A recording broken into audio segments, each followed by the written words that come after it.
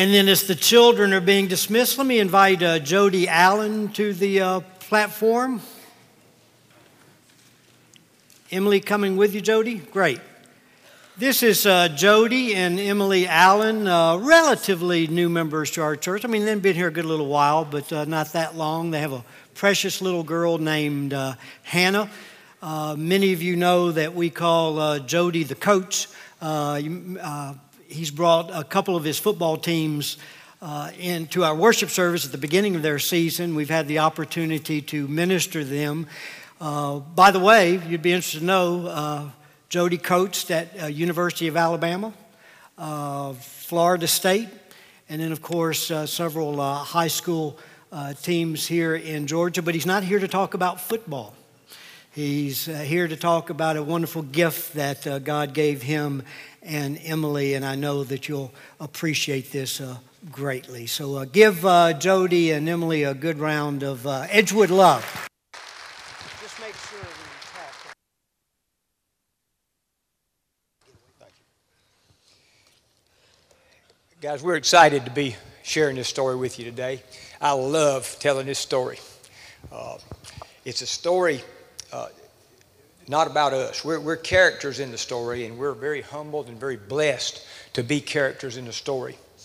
But this is a story about God and God's goodness and love for us. A little background, just really quick. Emilie and I grew up in good families, in the church, Christians, very blessed. I say this to say when we got married, there was absolutely no doubt in our minds that we wanted children and we wanted to have a family of our own. So we got started without hesitation doing what married people do, and just we're going to let nature take its course. A couple of months went by, and then a few more months, and we got a little bit nervous. Didn't talk about it a lot, but we started trying some things to help the process along.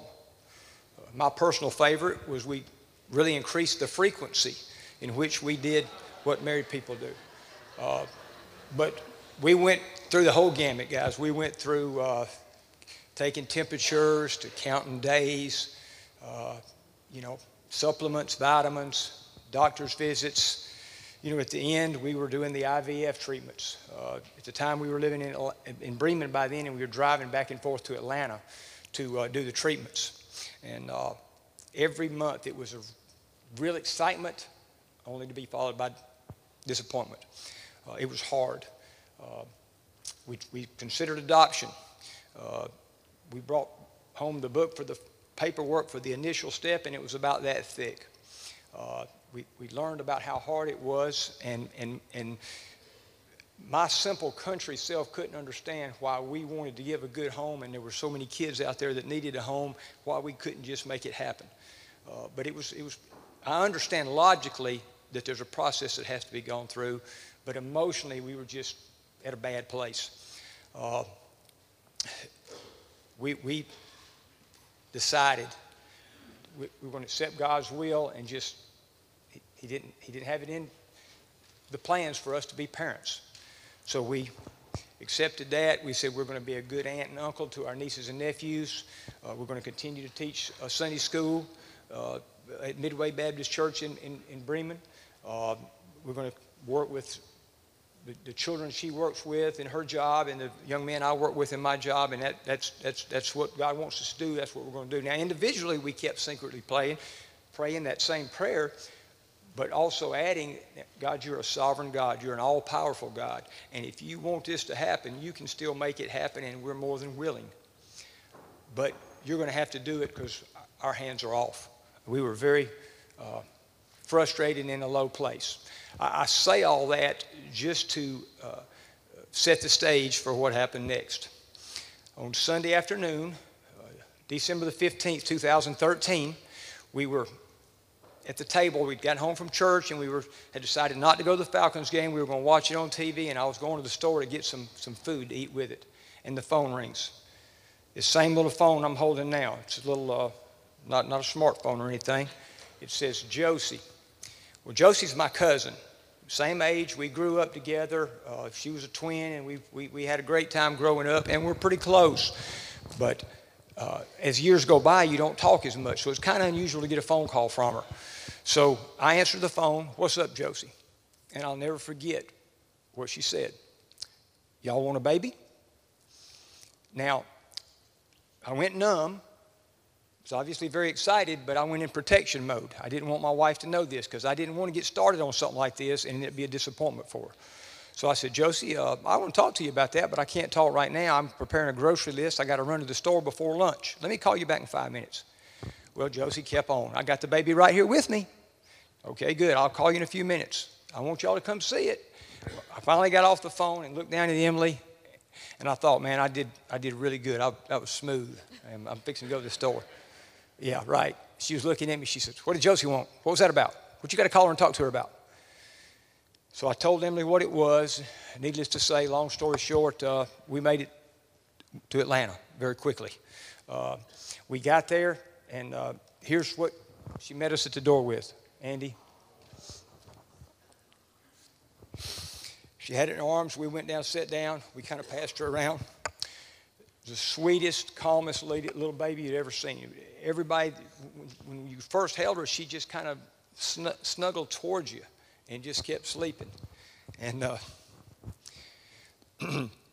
when I got her, she kind of smiled. And I said, "Look, Josie," when I held her, she smiled. And she said, "No, she's too young to smile. That's just gas." We fell in love immediately, and Josie told us the story. Now, here's the story. And I want you to know, Hannah knows she's adopted. But to Hannah, in her 6-year-old mind, it's what this means. She came to us, God got her to us through another lady's belly instead of her mama's. She has 2 moms. She has a birth mom, Mama Shelley, where she came through her belly to get to her mama and me. That's all she knows right now. She didn't know anything about the circumstances, doesn't really seem to care, doesn't know about is there a father or any other family members. Right now, that's enough for her. And until she asks more, we're going to leave it that way. At some point in time, we'll tell her the whole story, but she doesn't know it yet. Okay. The story we got was Mama Shelley got pregnant. Mama Shelley was going through a hard time, had some difficulties in her life, some personal kind of health-related issues. And the courts had gotten involved and told her, "You cannot keep this baby. That's off the table as an option." So there were other options. Now, praise God, the only 2 I know she considered was foster care and adoption. Foster care was appealing because she could have possibly gotten herself straightened out and one day got the baby back.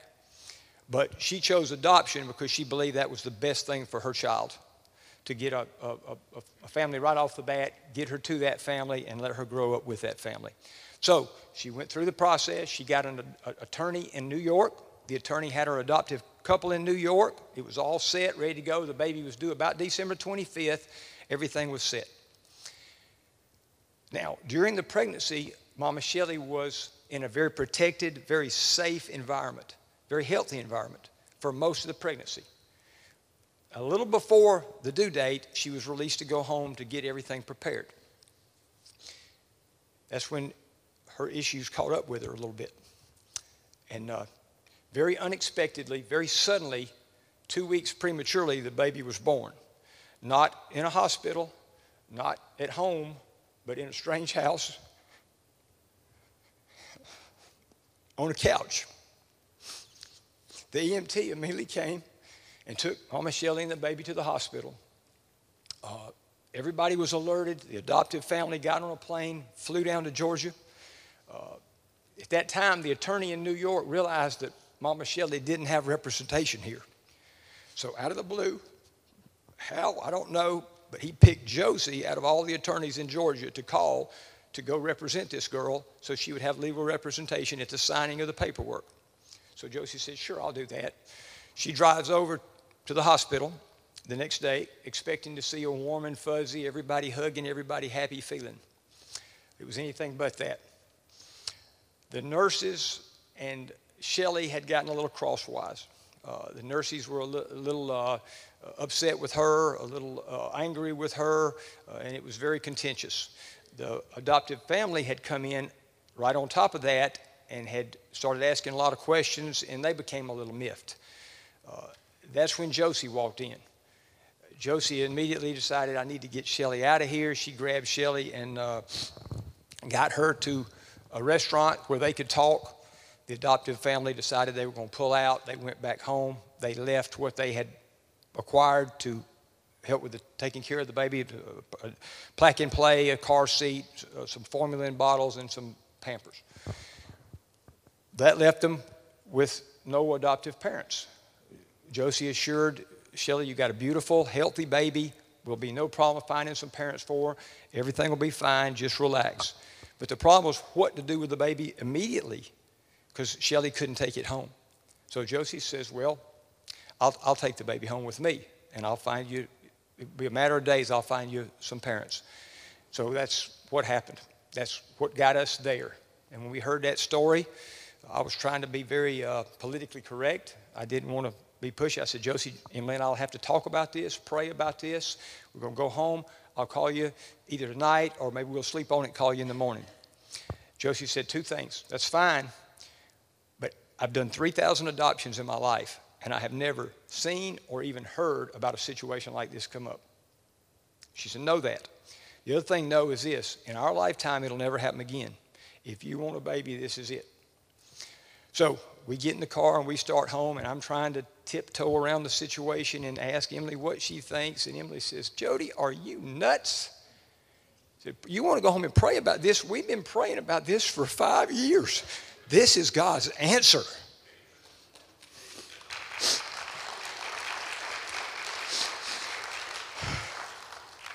So I about caused a wreck pulling over to get my phone out and call Josie and say, we're going to take the baby. That was 10 minutes later. She says, meet us at the doctor's office tomorrow. I said, well, what happens then? Are we going to take the baby home or just what? She says, I don't know yet. I said, a lot will depend on the social worker. You got to meet the mother and the grandmother. We'll all get together and we'll work it out. Just go home, get a good night's sleep, and meet us then. Well, we didn't sleep a wink. We met them the next day, and God worked all this timing out perfectly. Josie had called me that night and told me, you might not be able to take the baby home. So I was a little nervous. So we get there, and luckily it's me and Emilie and Josie and the baby for a little while first. So Josie coaches us up a little bit and says, just act natural. Well, we'd never been to one of these, so we didn't know what natural was.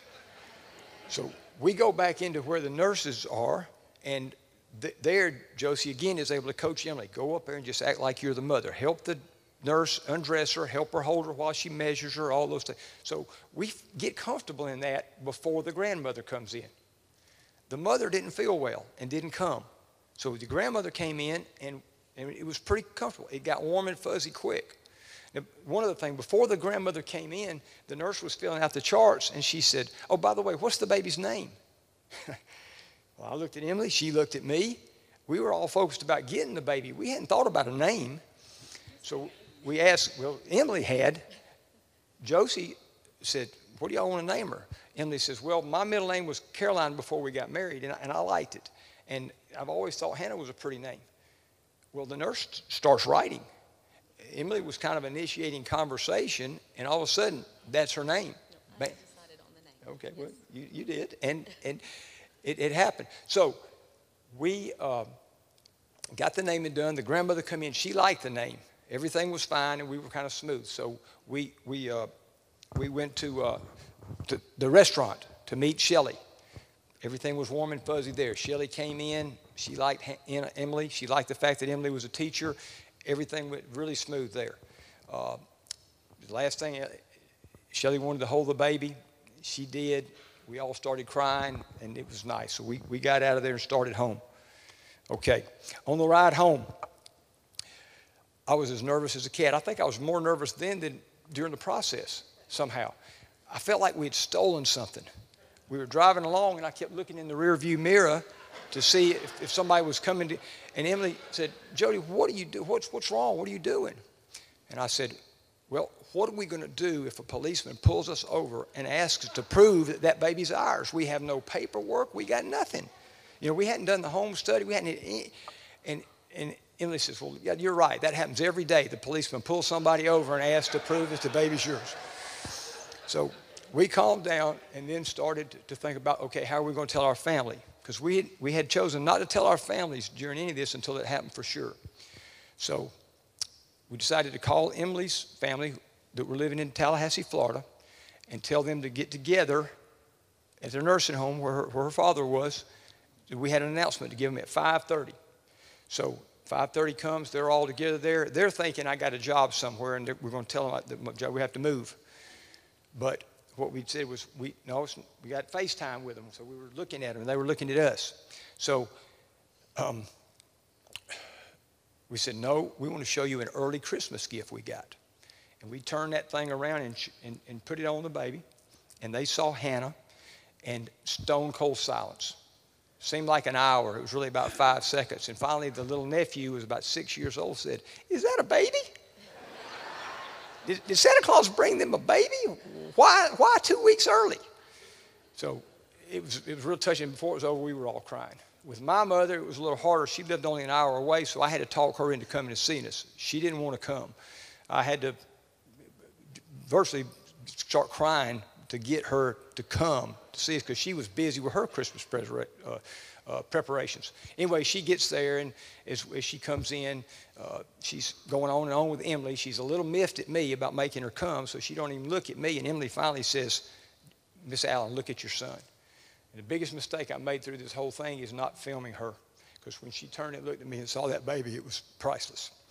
Guys, I appreciate y'all letting us share this story. I want to reiterate that this only happened after we took our hands off of it and let God have it. When we did that, He orchestrated this thing more beautifully than we could ever imagine. Now, I don't know why He chose to give us Hannah. I just know He did in a way that in 24 hours, we went from kind of a carefree couple with 2 dogs to a family. And it was a perfect baby for us because she never cried except when she was either hungry or needed changing. She slept when she was supposed to sleep. She woke up when she was supposed to wake up. And with us not having any prior knowledge or having a chance to know what was coming, we needed that. And she was perfect for us in that way, and we thank God for it. Again, I don't know why He gave them to us, but He did. And we're enjoying raising her, and we're going to continue to do so. And while we don't want to hurry that process, I'm really anxious to see what it is He does with her life in the end. Thank y'all. Huh? Oh, yeah, there's other pictures. That's 1 year old. The picture with the judge was when we finally got the forever date. Thank y'all. I hope that wasn't too hard. Thank you, brother. That's great.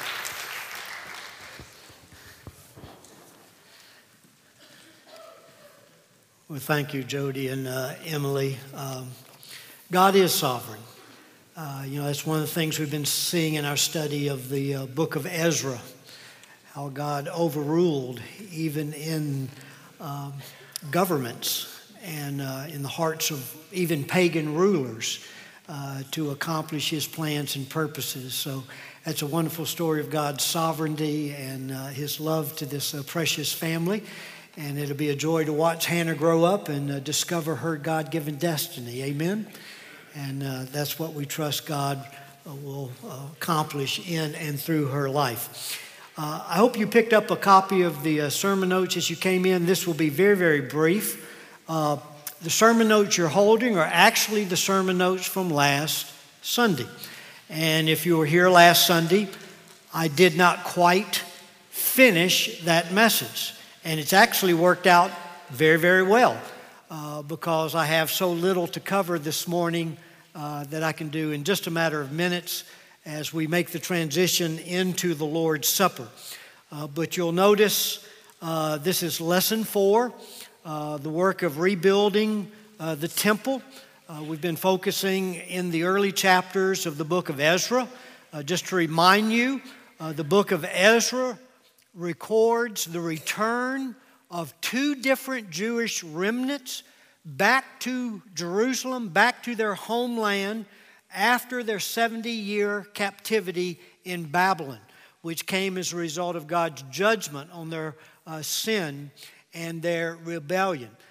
But although God, as we've talked about, brought grief to them because of their sin, He promised He eventually would bring compassion and restore them and continue to accomplish His purposes through His people. So we've been focusing on that first return, about 50,000 Jews led by a civil leader by the name of Zerubbabel, who was a descendant of David.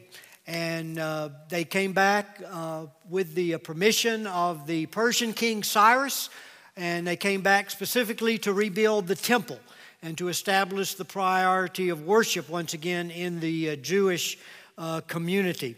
And so we began last Sunday looking at this work of rebuilding the temple. We saw the passion of the people, how every single Jew became involved. There wasn't a single spectator. They all became participants. And we saw how that's a wonderful picture of the way the church is to operate, with us stepping to the plate, with our treasure, with our talents, with our time, to invest in building up the family of God. We saw the pattern they followed, that they followed the Scriptures. Just like today as we build the church family, our blueprint is found in the Scriptures, and we want to build the truth on the foundation of the Word of God. And then we saw their praise to God once they laid that foundation. So it's a beautiful verse 11 of Ezra chapter 3. They've laid the foundation, and they say they sang, praising and giving thanks to the Lord, saying, "For He is good, for His loving kindness is upon Israel forever." And all the people shouted with a great shout when they praised the Lord, because the foundation of the house of the Lord was laid. And you would have hoped that the story at that point would have gone, they rebuilt the temple and they were all lived happily ever after. But of course, that did not happen. And that brought us to that fourth point where we ended last Sunday, the paralysis that halted the work. And we saw there are two factors that halted or ceased the work on the temple, which ceased for 15 years, 15 long years. And the first factor, we said, was nostalgia from within. And you see there in your notes, just to review, the adults that were old enough to remember Solomon's temple, the initial temple that had been built, that had been destroyed by the Babylonians. Instead of praising God when the foundation for the new temple was laid, they wept. They wept in disappointment, believing the new temple paled in comparison. And we talked about the fact that this infected the community with a mood of gloom and futility, that the temple to be rebuilt would never match the grandeur of the old temple or the expectations of the older adults. And as a result, we looked at that passage where it talks about many of those older priests and Levites and Jewish individuals that had seen the former temple, how they wept while the other group of the people praised God. And then we just noticed very quickly, just to review, we looked at 4 applications to our lives today. And the first one was God's people are never to equate spiritual success with or put their trust in material blessing, nicer facilities, or great numbers. And we saw that this was actually one of the grave mistakes that actually led the Jews into captivity. They began to focus on all the external trappings of their religion, missing heartfelt worship, and trusting in those external trappings to provide them some sort of special immunity from God, from difficulty and from discipline and punishment. And they, of course, were terribly mistaken. The second application, if you are not careful, spiritual nostalgia, always looking back, will lead to longing for the past, complaining about the present, and dreading the future. We talked about the fact that this only produces an ingratitude for what God is doing today, but creates a sideline grumbler who discourages the faith of others and criticizes leadership. And we looked at that. And then the third application, we talked about the fact in running the Christian race, in the Scriptures we're never admonished to look back, but to look forward to what God has for us next. A great verse for that is in the book of Philippians chapter 3. "Brethren, I do not regard myself as having laid hold of it yet, But one thing I do, forgetting what lies behind and reaching forward to what lies ahead, I press on toward the goal for the prize of the upward call of God in Christ Jesus. And then the fourth application, focus, that we are to focus on Christ-like character development that is not dependent on external crutches. If my walk with God, my joy in Christ, or my peace with God is dependent on anything external, like even these trappings right here, coming together in corporate worship, having this beautiful music choir, if it's dependent on all of that, I have to ask, how authentic is it? Now, again, we're not diminishing the importance of coming together, the importance of the music praise ministry. Those are all wonderful blessings and can aid to our growth in our walk with God. But we don't want to get to the place where we're totally dependent on the external trappings and not knowing the internal reality of Jesus living in our hearts and producing Christ's likeness. And then look at the second factor, and this is where we ended. And we'll just mention this very, very quickly and move right into the Lord's Supper. What was the second factor that caused the temple work to stop? And that last bullet point there, the second page of your notes, opposition from without. Not just nostalgia from within that created discouragement, disappointment among the community, but opposition from without. Already struggling with discouragement from within, the external enemies of God attack through fear and intimidation. The weakened faith of the community crumbles under the pressure of the attacks, and the work on the temple is halted for 15 long years. Let me read those verses for you from Ezra chapter 4. It says, "Now when the enemies of Judah and Benjamin heard that the people of the exile were building a temple to the Lord God of Israel, they approached Zerubbabel and the heads of fathers of the households and said to them, 'Let us build with you, for we, like you, seek your God, and we have been sacrificing to him since the days of Esarhaddon, king of Assyria, who brought us up here.' But Zerubbabel and Joshua," that's Joshua the high priest, "and the rest of the heads of the fathers and households of Israel said to them, 'You have nothing in common with us in building a house to our God, but we ourselves will together build to the Lord God of Israel, as King Cyrus, the king of Persia, has commanded us.'" Now let me just pause right there and just explain what's going on, give you a little bit of the historical background. Notice it identifies these individuals that want to help them with the work right off the bat as enemies of God. Now, I know they claim that they see God, but here's the historical background. Just need to give you a reminder of biblical history. Remember, after Solomon's death, Israel was divided into two kingdoms, the northern and the southern kingdom. And the northern kingdom experienced God's judgment in 722 BC at the hands of the Assyrians. And they were led away into captivity. That was 136 years before Jerusalem fell to the Babylonians, with the southern kingdom then being led away into the Babylonian captivity.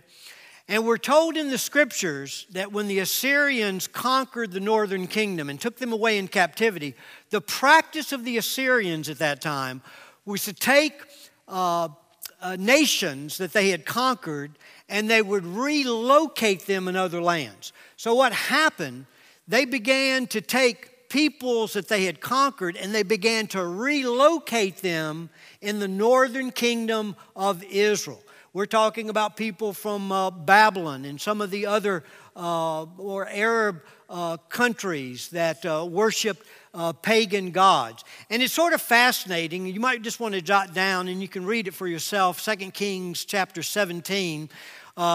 There's a Jewish priest that actually tries to teach them about the true God, about Jehovah. But what takes place is they try to mix the worship of Jehovah with all the worship of these pagan gods. And what they developed there in the northern kingdom is just an abomination to God, where they're not worshiping the true God, but although they claim that they are. And that's what's happening here. And Zerubbabel and the Jews that have returned, they realize these people are not worshiping Jehovah. They do not submit to the Word of God, to the biblical blueprint. Their goal is not to worship and honor and exalt Jehovah. It's just a mix mash of all these different religions that includes in it immorality, the sacrifice of their infants to these pagan gods, and all these things that God detests. And that's why they say with such strength, we don't have anything in common with you, and we're going to build. Well, of course, what happens is that even incites their enemies more. Once the enemies see we can't get into their camp to sort of bring compromise and to bring them down, they begin to intensify their attacks. And we read in verse 4 of Ezra chapter 4, "Then the people of the land discouraged the people of Judah and frightened them from building, and hired counselors against them to frustrate their counsel all the days of Cyrus, king of Persia, even into the reign of Darius, king of Persia." And then you jump down to verse 24, and it says, Then the work on the house of God in Jerusalem ceased, and it was stopped until the second year of the reign of Darius, king of Persia, which was 15 years later. What is the application today? Very quickly, before we move into the Lord's Supper. First, no work for God will be without opposition, and every tactic will be employed by the enemy to stop God's work. We just need to realize that. That's an inevitable reality in the Christian life, and we'll never escape that on this side of eternity. 1 Peter chapter 4, verses 12 through 14. "Beloved, do not be surprised at the fiery ordeal among you, which comes upon you for your testing, as though some strange thing were happening to you. But to the degree that you share the sufferings of Christ, keep on rejoicing, so that also at the revelation of His glory you may rejoice with exultation. If you are reviled for the name of Christ, you are blessed, because the Spirit of glory and of our God rests on you." Apparently the Jews made the same mistake we made. You know, often after a time of backsliding, when you're restored to God, you're so overjoyed with God's forgiveness and the sense of God's presence, now you think all your difficulties are in the past. What a warped way to think. Because once you get right with God, you just become a more visible target for the enemy. And he's after you to bring you down and to damage your testimony, to bring reproach upon the name of Christ. The second application, overcome fear of the enemy by faith in God. Overcome fear of the enemy by faith in God.